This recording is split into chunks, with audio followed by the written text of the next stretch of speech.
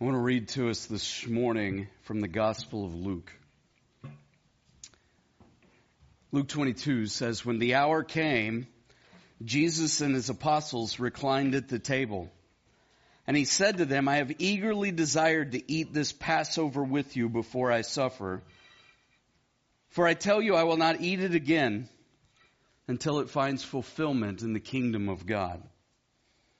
And after taking the cup, he gave thanks and said, "Take this and divide it among you. For I tell you that I will not drink again from the fruit of the vine until the kingdom of God comes." And he took bread and gave thanks and broke it and gave it to them.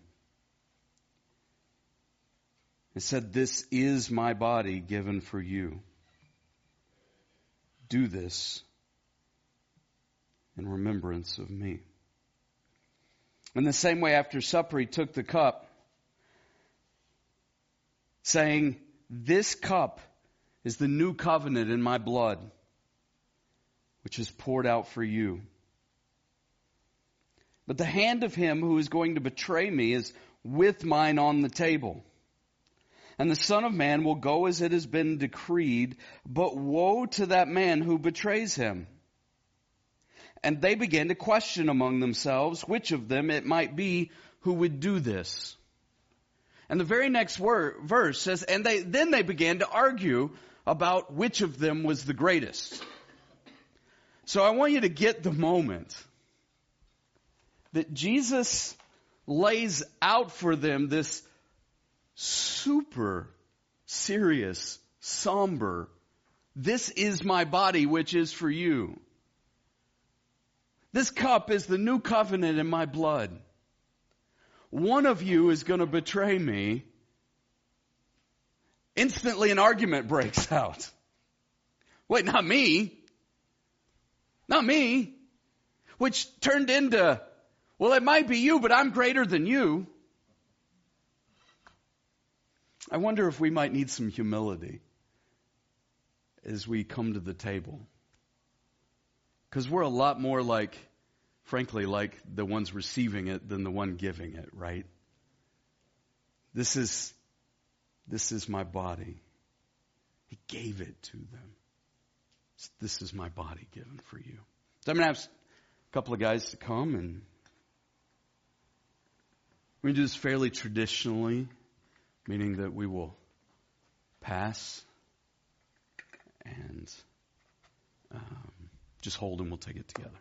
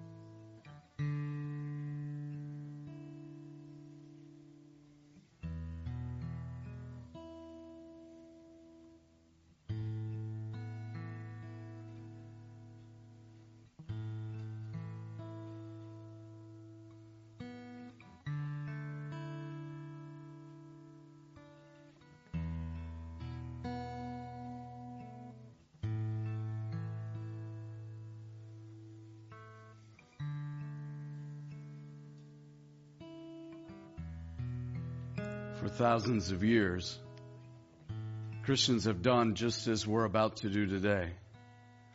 They have passed the bread, taken the body, and done this in remembrance of Jesus. It is not lost on me, though, that for thousands of years, Christians have also done exactly what the next two verses say. They have argued. They have denied. If you would embrace humility with me today, to say, I need more of Jesus and less of me. Would you join me in prayer as we thank him for his body broken for us? Jesus, there is not a thing in us that is worthy of this we partake. But we thank you that you willingly loved us when we weren't all that lovable. And you gave your body so that we could be whole. Thank you, Jesus. We pray in your name. We give thanks. Amen.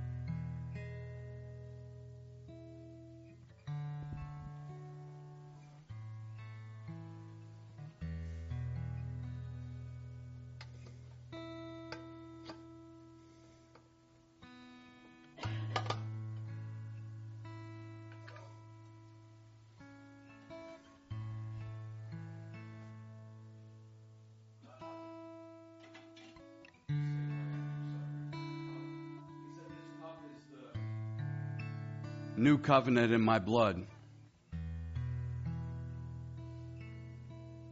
Do this when you drink it in remembrance of me. Jesus, we thank you for your blood shed for us. Again, we acknowledge we do not deserve it. Today we thank you for the reminder that when we come to the table, when we come to worship, that this is an act of humility. And may that spirit of humility change us now, all through this week. Thank you for your blood shed for us. We remember you, Jesus. We honor you. In Jesus' name. Amen.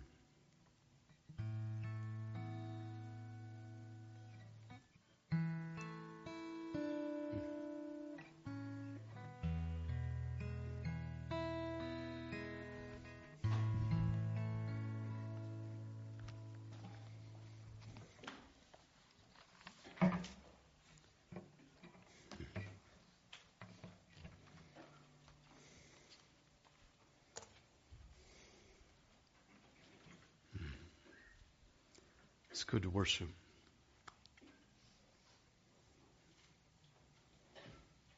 It's good to take communion. And it's good to put our minds and our hearts in the right place. You know, we began the year with this new series we've called Mistaken Identity, and slowly but surely we've been making our way through the book of Colossians in the New Testament. And today we will finish Colossians 1. So we'll see how long Colossians 2 will take. I'm not exactly sure. I'm still working on that. But you might remember that we began last week to talk about the difference between toxic churches and healthy churches. And I want to continue that today. You know, last week we said that toxic churches only preach that the gospel is for everyone. Healthy churches actually live that the gospel is for everyone.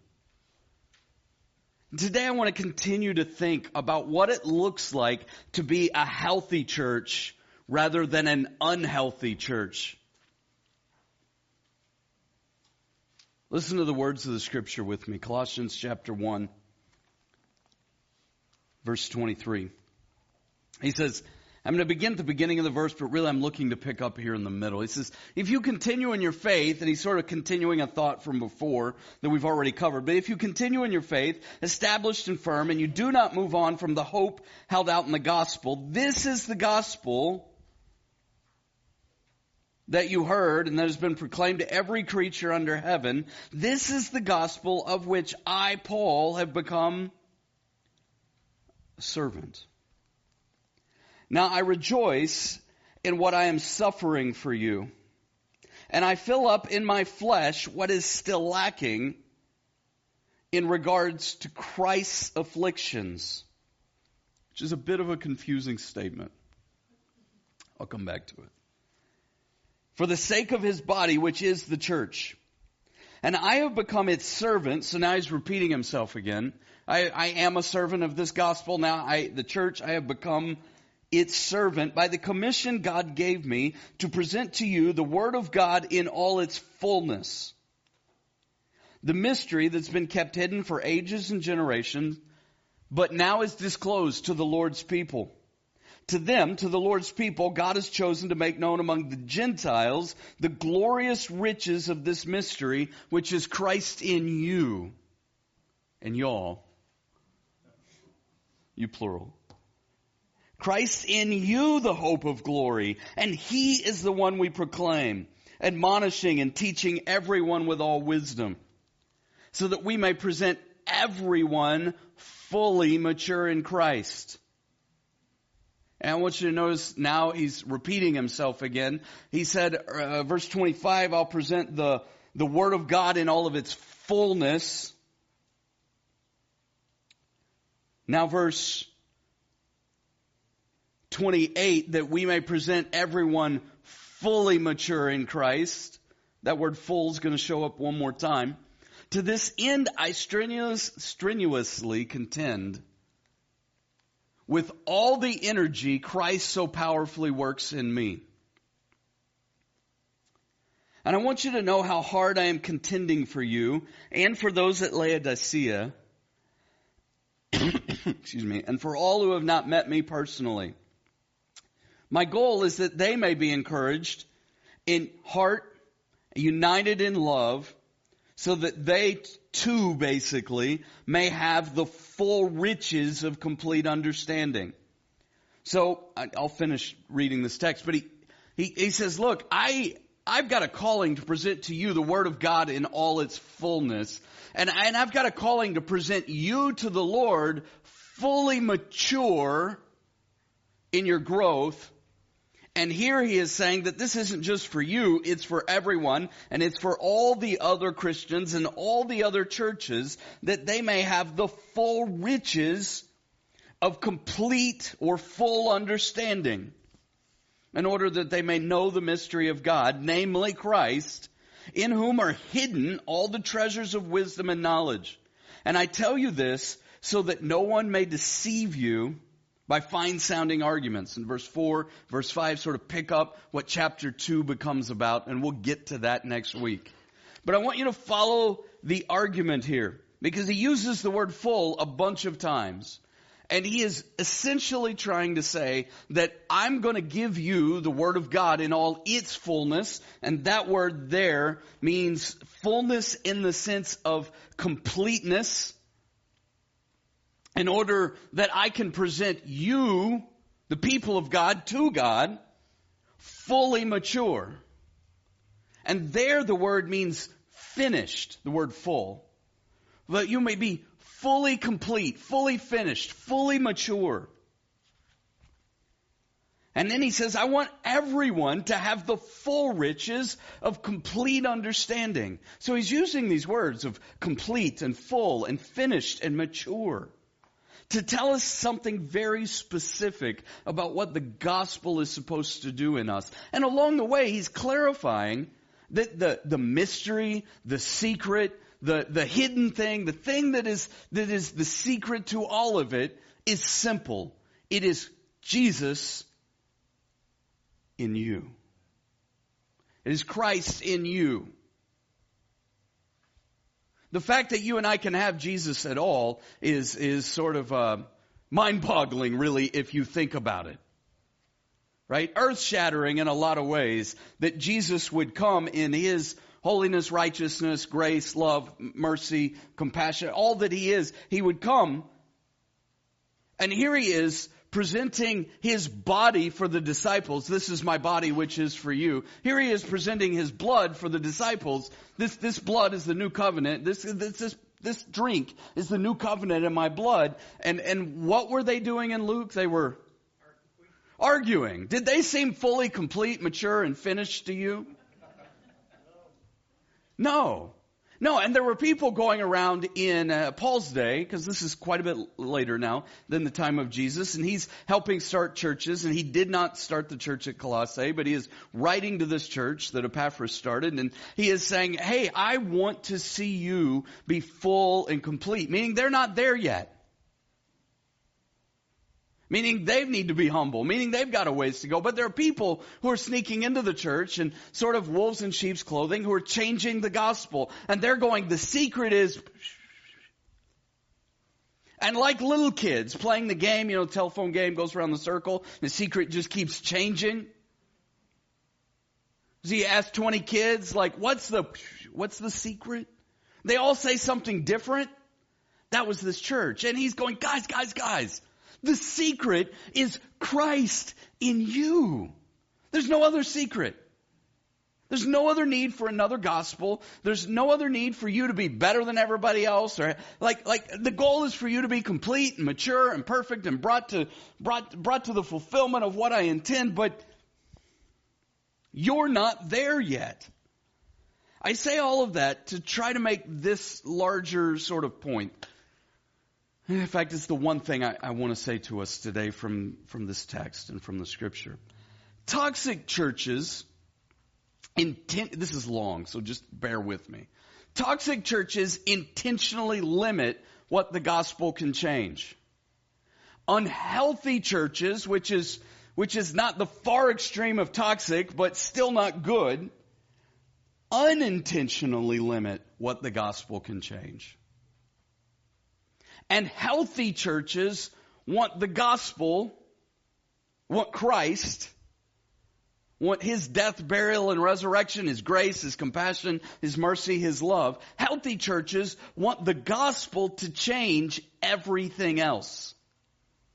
So if we're going to be healthy as a church, and we strive for that, right? Then the goal is to not put boxes around what Jesus can do in our church. Not put walls around what Jesus can do in our lives. The question largely for the people here in Colossae is their understanding of the gospel with all of the secrets these false teachers were teaching them, were they willing to be corrected? And that was going to come down to one really key issue: would they be humble or prideful? Toxic churches say, nope, this is the part that Jesus is not allowed to change. And I'm not talking about changing the Word of God. I'm not talking about changing the gospel itself. I'm arguing that the gospel does not change. That's the piece that does not change. What should change is us. But we're pretty good at putting up walls. We're pretty good at sort of sheltering off some place in our soul and saying, I'm okay with Jesus changing my life. I'm okay with Jesus making me whole. Like, in fact, a little bit of wholeness sounds pretty good right now, right? I'm okay with Jesus doing whatever Jesus wants to do in my life as long as He doesn't touch. Toxic churches are intentional about that. Just here are the things Jesus can't touch. The untouchables, if you will. Unhealthy churches play the same game, but they're less intentional about it. In fact, I said toxic churches intentionally limit. I really worked hard because I wanted to say toxic religion will intentionally limit, meaning we've sort of stepped out of Christianity. When we're into the place where we have changed something about who God is or the nature of Jesus or the nature of salvation, right? When we're in sort of the cult world, and don't you know this? Like in the world of the cults, like typically you find two things. You find something that is off in terms of the understanding of God. Something is off in terms of either Jesus or salvation or the Trinity, or there's some kind of false teaching that's blended in. And I bet you 99.9 out of 100 times, 999 out of 1,000 times, that what you also see in that cult is a leader who says, "Don't question me. I know you don't. I have the secret, you don't. Don't question me."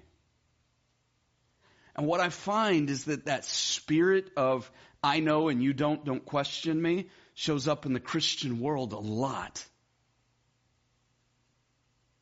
And so I didn't change it to say toxic religion intentionally limits what the gospel can change, because you see it in churches too. So toxic churches intentionally limit. They say, here's the box, untouchable. Unhealthy churches go, oh, well, we didn't really intend that. I'll just give you an example. Like, I'm not going to say that one style of music is healthier than another. I'm not trying to imply that at all. But when you see a church who entirely lives, dresses, and acts like the year is 1956,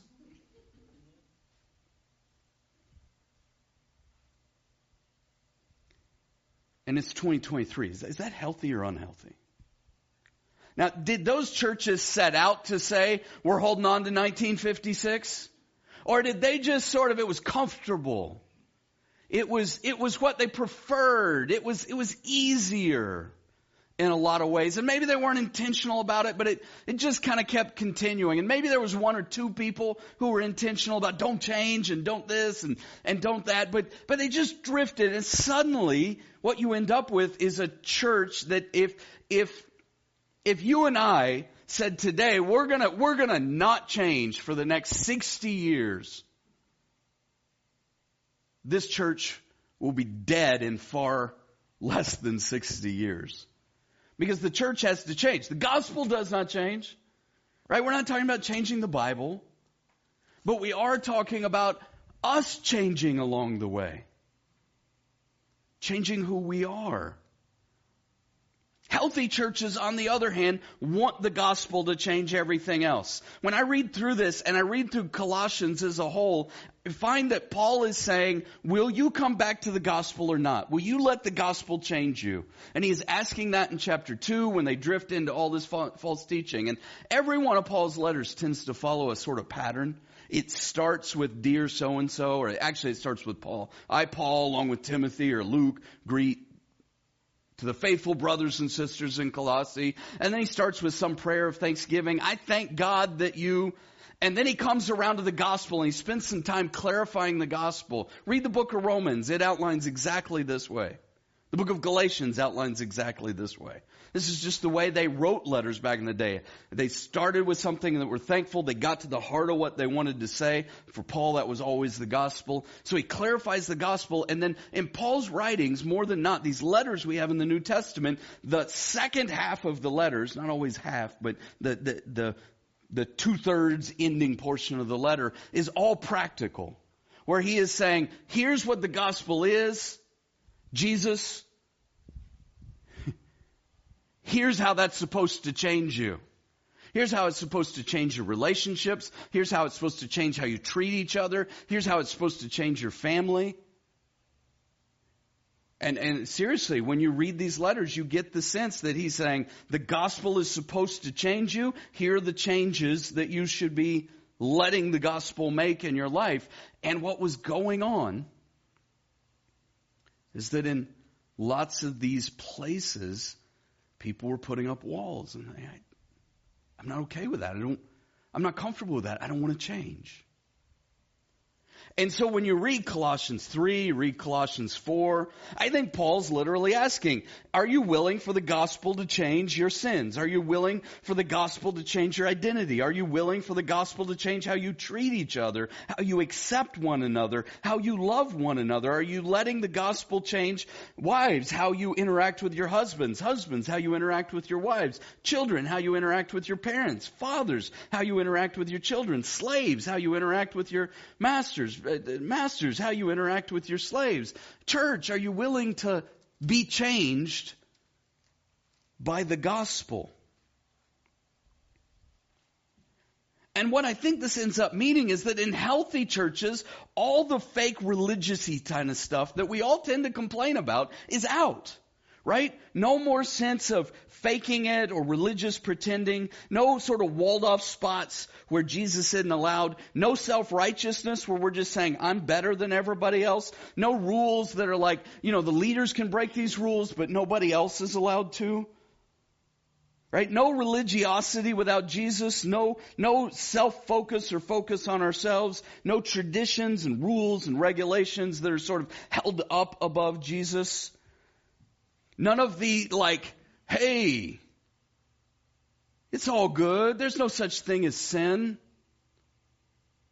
None of the denialism that comes along with a version of Christianity that wants to make everybody feel good, but leaves out a key component of what the gospel says. I think in a lot of ways, what we have to come to is a place where we want to be healthier. And to want to be healthier is to want the gospel to change all the unhealthy things that are inside of me. And that might be here in my head in a belief that I have. And that might be here in my heart in a feeling that's going on. And that might be in my hands in my practical actions and activity. So I want to go back through this one more time. And I want to give you 5 more secrets of Christ's power in healthy churches. 5 more secrets of Christ's power in healthy churches. Number 1, toxic churches come to the Bible with a spirit of pride. And healthy churches come to the Bible with a spirit of humility. Right? Verse 23, he says, this is the gospel of which I, Paul, have become a servant. Verse 25, I have become its servant by the commission God gave me to present to you the word of God in all its fullness. Servant. I don't know if you know much about the Paul story, but when you read his story that unfolds in the Bible, it starts in the book of Acts, right? And there he's called Saul, right? And sometimes we Christians, we like to get gimmicky. So we go, he was Saul until he met Jesus, and Jesus gave him a new name, and his new name is Paul. But the odds are that his Hebrew name was Saul and his Greek name was Paul, and he was called both. Most of the time I'm called, hey, you. Right? So Saul, when you read Acts, is a Pharisee. The Pharisees were same people who interacted with Jesus, very well known for saying, we're better than all of you religiously speaking because we hold to the rules better than you, and we've got this all figured out and you don't.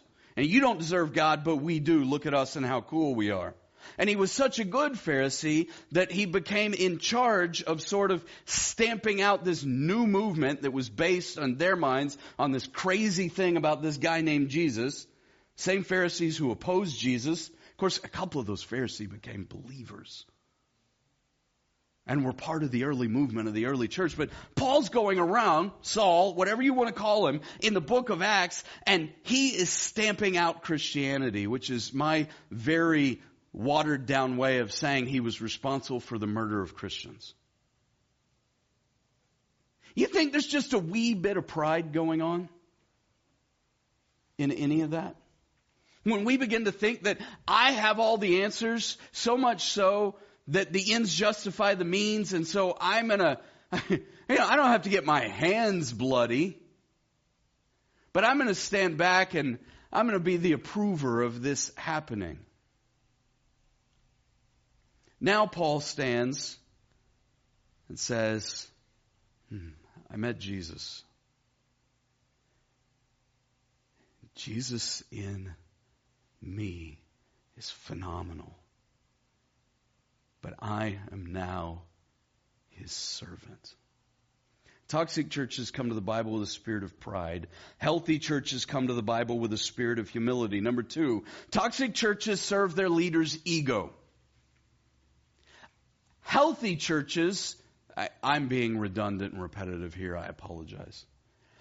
Toxic churches serve their leaders' ego. Healthy churches have servant leaders who raise up servants who, now get this, serve.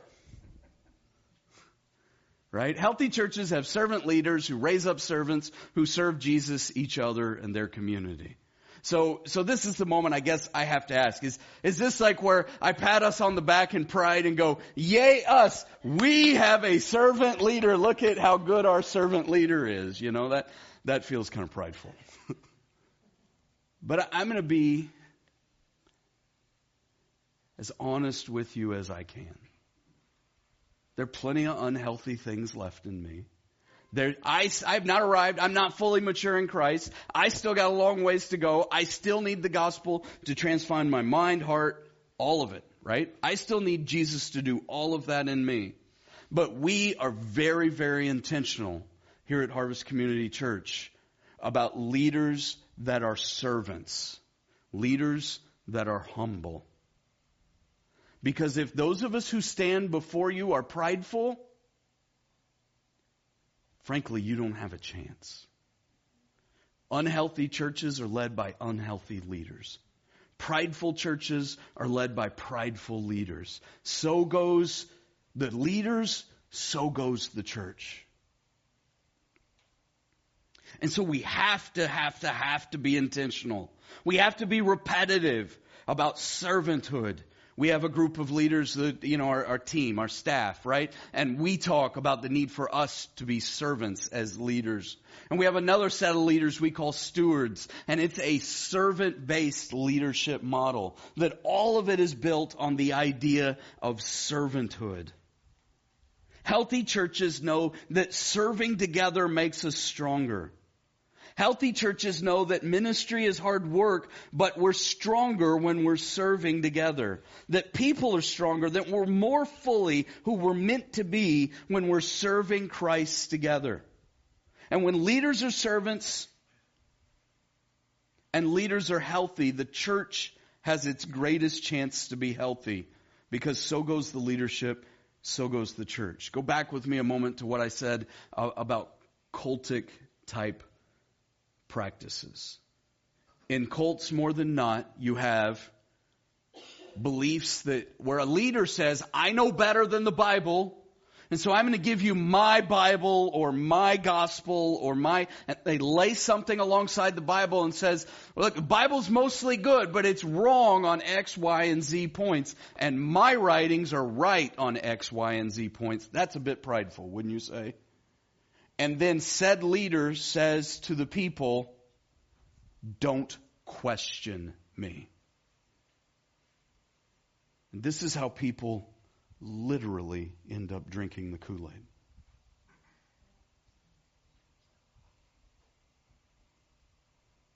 And so I'm going to say, question me, but do it from the book. Right? Like the Bereans back in the book of Acts. Like, is that in the Bible? What does the Bible say? I must really like this page of my Bible because it just came out. Stay right there. Don't go anywhere. Luke 22. We read it a while ago, right? This cup is the new covenant in my blood, which is poured out for you. But the hand of him who's going to betray me is with mine on the table. And the Son of Man will go just as it's been decreed, but woe to that man who betrays him. And they begin to question among themselves which of them it might be who would do this betrayal. And also a dispute arose among them as to which of them was considered the greatest. There's nothing about what Jesus was doing at the table that said now's a good time to argue about who's in charge and who's the greatest and who's the best. But that's exactly what they did. And so Jesus said to them, the kings of the Gentiles lord it over them, and those who exercise authority over them call themselves benefactors. But you are not to be like that. Instead, the greatest among you should be like the youngest, and the one who rules like the one who serves. For who is greater, the one who is at the table or the one who serves? Is it not the one who is at the table? But I am among you as one who serves. Servant leadership is the Jesus way of leading. And healthy churches know that. Number 3, toxic churches teach that God's primary concern is your comfortability. And healthy churches teach that suffering is sometimes the best witness for the gospel. Can I be straight with you? I don't really like this one, this number 3. Yeah. It's not my favorite thing to teach or say, but it's true. Toxic churches teach that God's primary concern is your comfortability. As long as you're feeling good, it's all good. And so there's a version of the American gospel that says, hey, God wants you to always, if you just have enough faith and send some money. Pride, right? Toxic leaders. If you just have enough faith and send some money, then I'm praying for you, and you got to know that means God's going to make you comfortable. You're going to have all the health you need. You're never going to have to suffer. Contrast that with Paul here. Now I rejoice in what I am suffering for you. I choose joy in what I am suffering. That's not a very American kind of concept. It's not a very comfortable kind of concept. I choose joy in my suffering for you. And now here's that confusing statement I said I would clarify. I fill up in my flesh what is still lacking in regards to Christ's afflictions for the sake of his body, which is the church. It sounds like I had to read this so many times. And I went and read it in other versions, and I went back and I looked through original languages, and I just trying to, oh man, what is this saying? That I fill up in my flesh what is still lacking in regards to Christ's afflictions? Is he saying that what Christ suffered on the cross is not enough? And I've absolutely come to the conclusion that's not what he's saying. Let me reread it and see if I can read it in the spirit I think makes the most sense. Now I rejoice in what I am suffering for you, and I fill up in my flesh what is still lacking in my flesh. So I'm repeating the in my flesh in a sense that it's not here. I fill up in my flesh what is still lacking in my flesh in regards to Christ's afflictions. In other words, in a lot of ways, I think the translators would have made more sense if they'd have said, I fill up on Christ's afflictions in my flesh. That what's lacking was in Paul's flesh, not in Christ's suffering.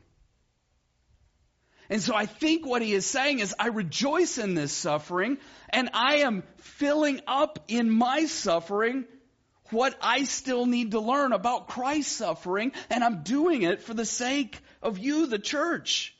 Paul embraced his suffering. He chose joy because he suffered on behalf of Christ, because he was suffering so Gentiles could know Jesus. He was suffering so that the nations, so that everyone could know that Jesus loves them. He was suffering so the body of Christ could be full and complete, all it was meant to be. And remember, this is Paul who used to cause the suffering for Christians. Do you think he had some shame and guilt about that? I very much do. And when Jesus showed up to him on that road to Damascus, he said, Saul, Saul, why do you persecute me? Paul was persecuting the church. And Jesus says, that's my body. And whatever you do to one of the least of these brothers and sisters of mine, you have done it unto me. And I think that mentality is going on here, where he is saying that I had to discover in my own flesh the suffering of Christ. And in discovering it, I also found a dependence on Christ that is unlike anything else. I found that the energy of Christ was enough for me, which gets into the point I'll get to next. But where he says, I contend with all the energy that he's given me. Like, I am working hard for the gospel, and like, I'm out of strength because I'm suffering. But I'm not contending with my energy. I'm contending with his. And the reason it's his is because he's the one who is suffering inside of me. Not that the cross is not enough. Because everything else Paul writes is the cross is enough. Everything else, the cross is enough. So I simply want you to see here that our comfortability can't be the primary thing. In fact, I would suggest to you when you study church history that in the movements where the church suffered, almost always are when the gospel spread the deepest and the fastest in the world. It was true in the book of Acts. Gospel came, Spirit came to Jerusalem. There were people from all over the world. They went back to their hometowns. But all those Jewish believers stayed right there in Jerusalem until persecution came. And when persecution came and they suffered, the gospel was scattered all over the rest of the world and it began to spread. We prefer what's easy and comfortable. And I get why. Because guess what? You give me the choice between God heal my back and God don't heal my back. Do you know which one I'm asking? I would note for you in this context that we sang about it this morning. There is a day when suffering will end. There is a time, eternally speaking, where there will be no more suffering, no more pain. But it's always been the case that people who said, yeah, I identify with Jesus. Baptism, I identify with Jesus, came with it some risk of judgment, even some risk of persecution.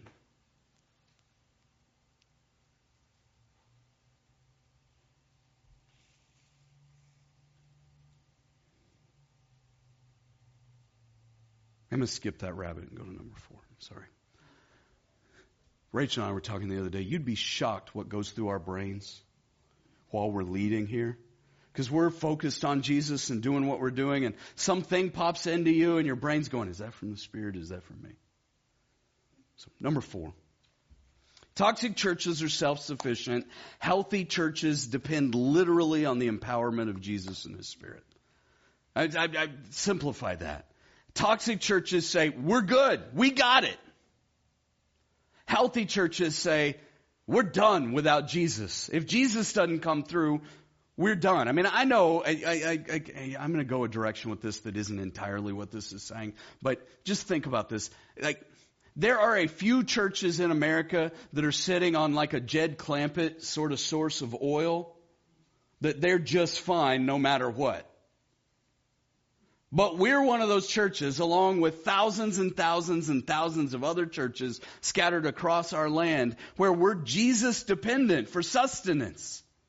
Even for financial sustenance, right? Toxic churches, we can explore all that non-Jesus-y stuff because we're good. Right? We got pride, we got ourselves, we're good. Healthy churches say, like we need Jesus now more than ever. Verse 29, to this end, I strenuously contend with all the energy Christ so powerfully works in me. I'm like, if ever there was a theme verse for a pastor, that's got to be it. Like, I work hard, but not with my own energy, but the energy He puts in me. Number 5, toxic churches mold disciples in the image of their pastor. Healthy churches make disciples who live like Jesus lives and love like Jesus loves. I remember what I said a while ago. I said that toxic churches serve their leader's ego But healthy churches serve each other, they serve Jesus, they serve their community.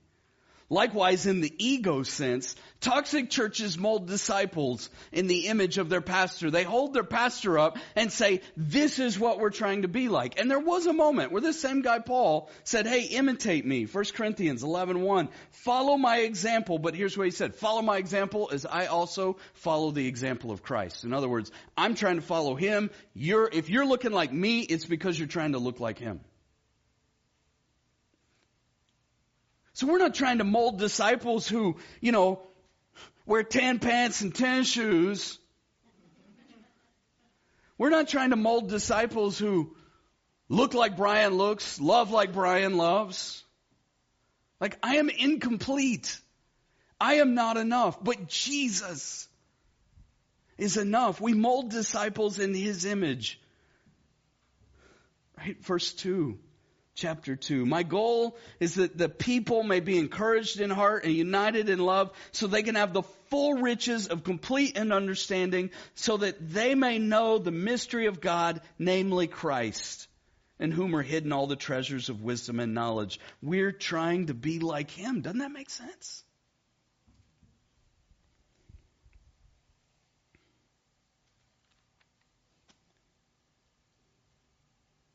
What do healthy churches do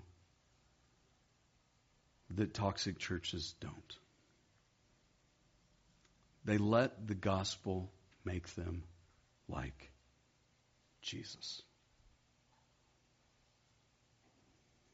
That's why everyone's welcome.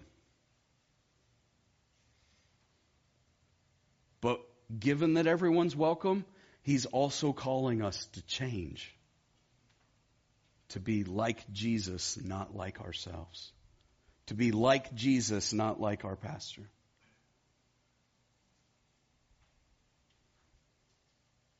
Toxic churches say, we don't want to change. Healthy churches beg for the body and the blood to make them more like Jesus. Let's be that. You with me?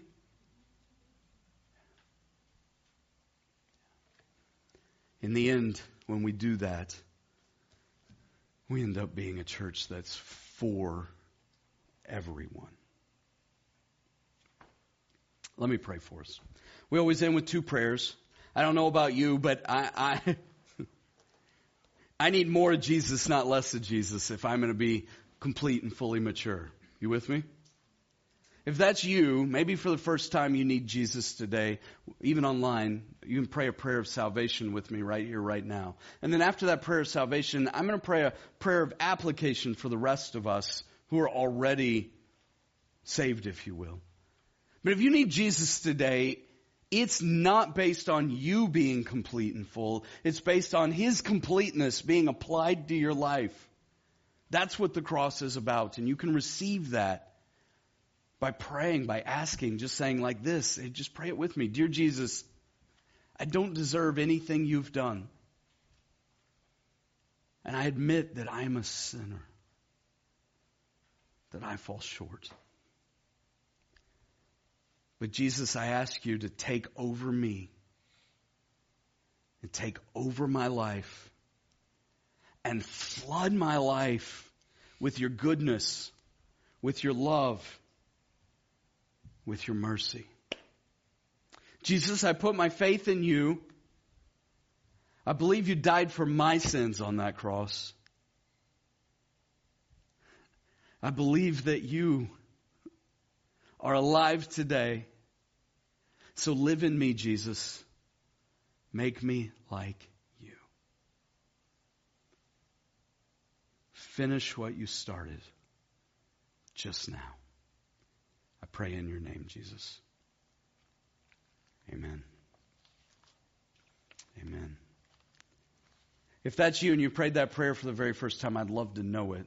We love to celebrate that. I want to celebrate that with you, but I can't celebrate it if I'm not aware of it. So bless you. Let me know. Let Craig know. Let someone know. If you're online, let us know with the digital communication card, or you can email me. I'm Brian, BRIAN, at harvestchurcheugene.com. I don't know about you, but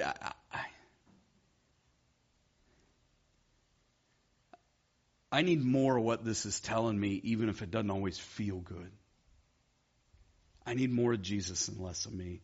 And if that's you, would you pray this prayer of application with me? Dear Jesus, I need the gospel to change everything about me.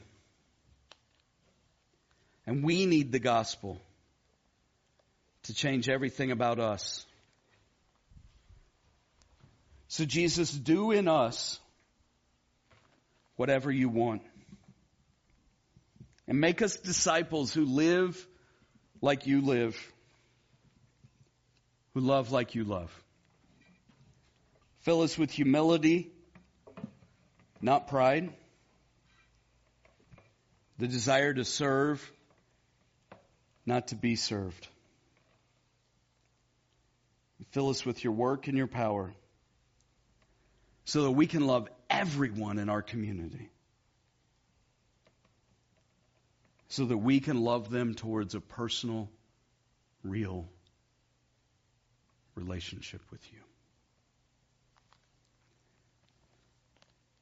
Jesus, thank you that you love us.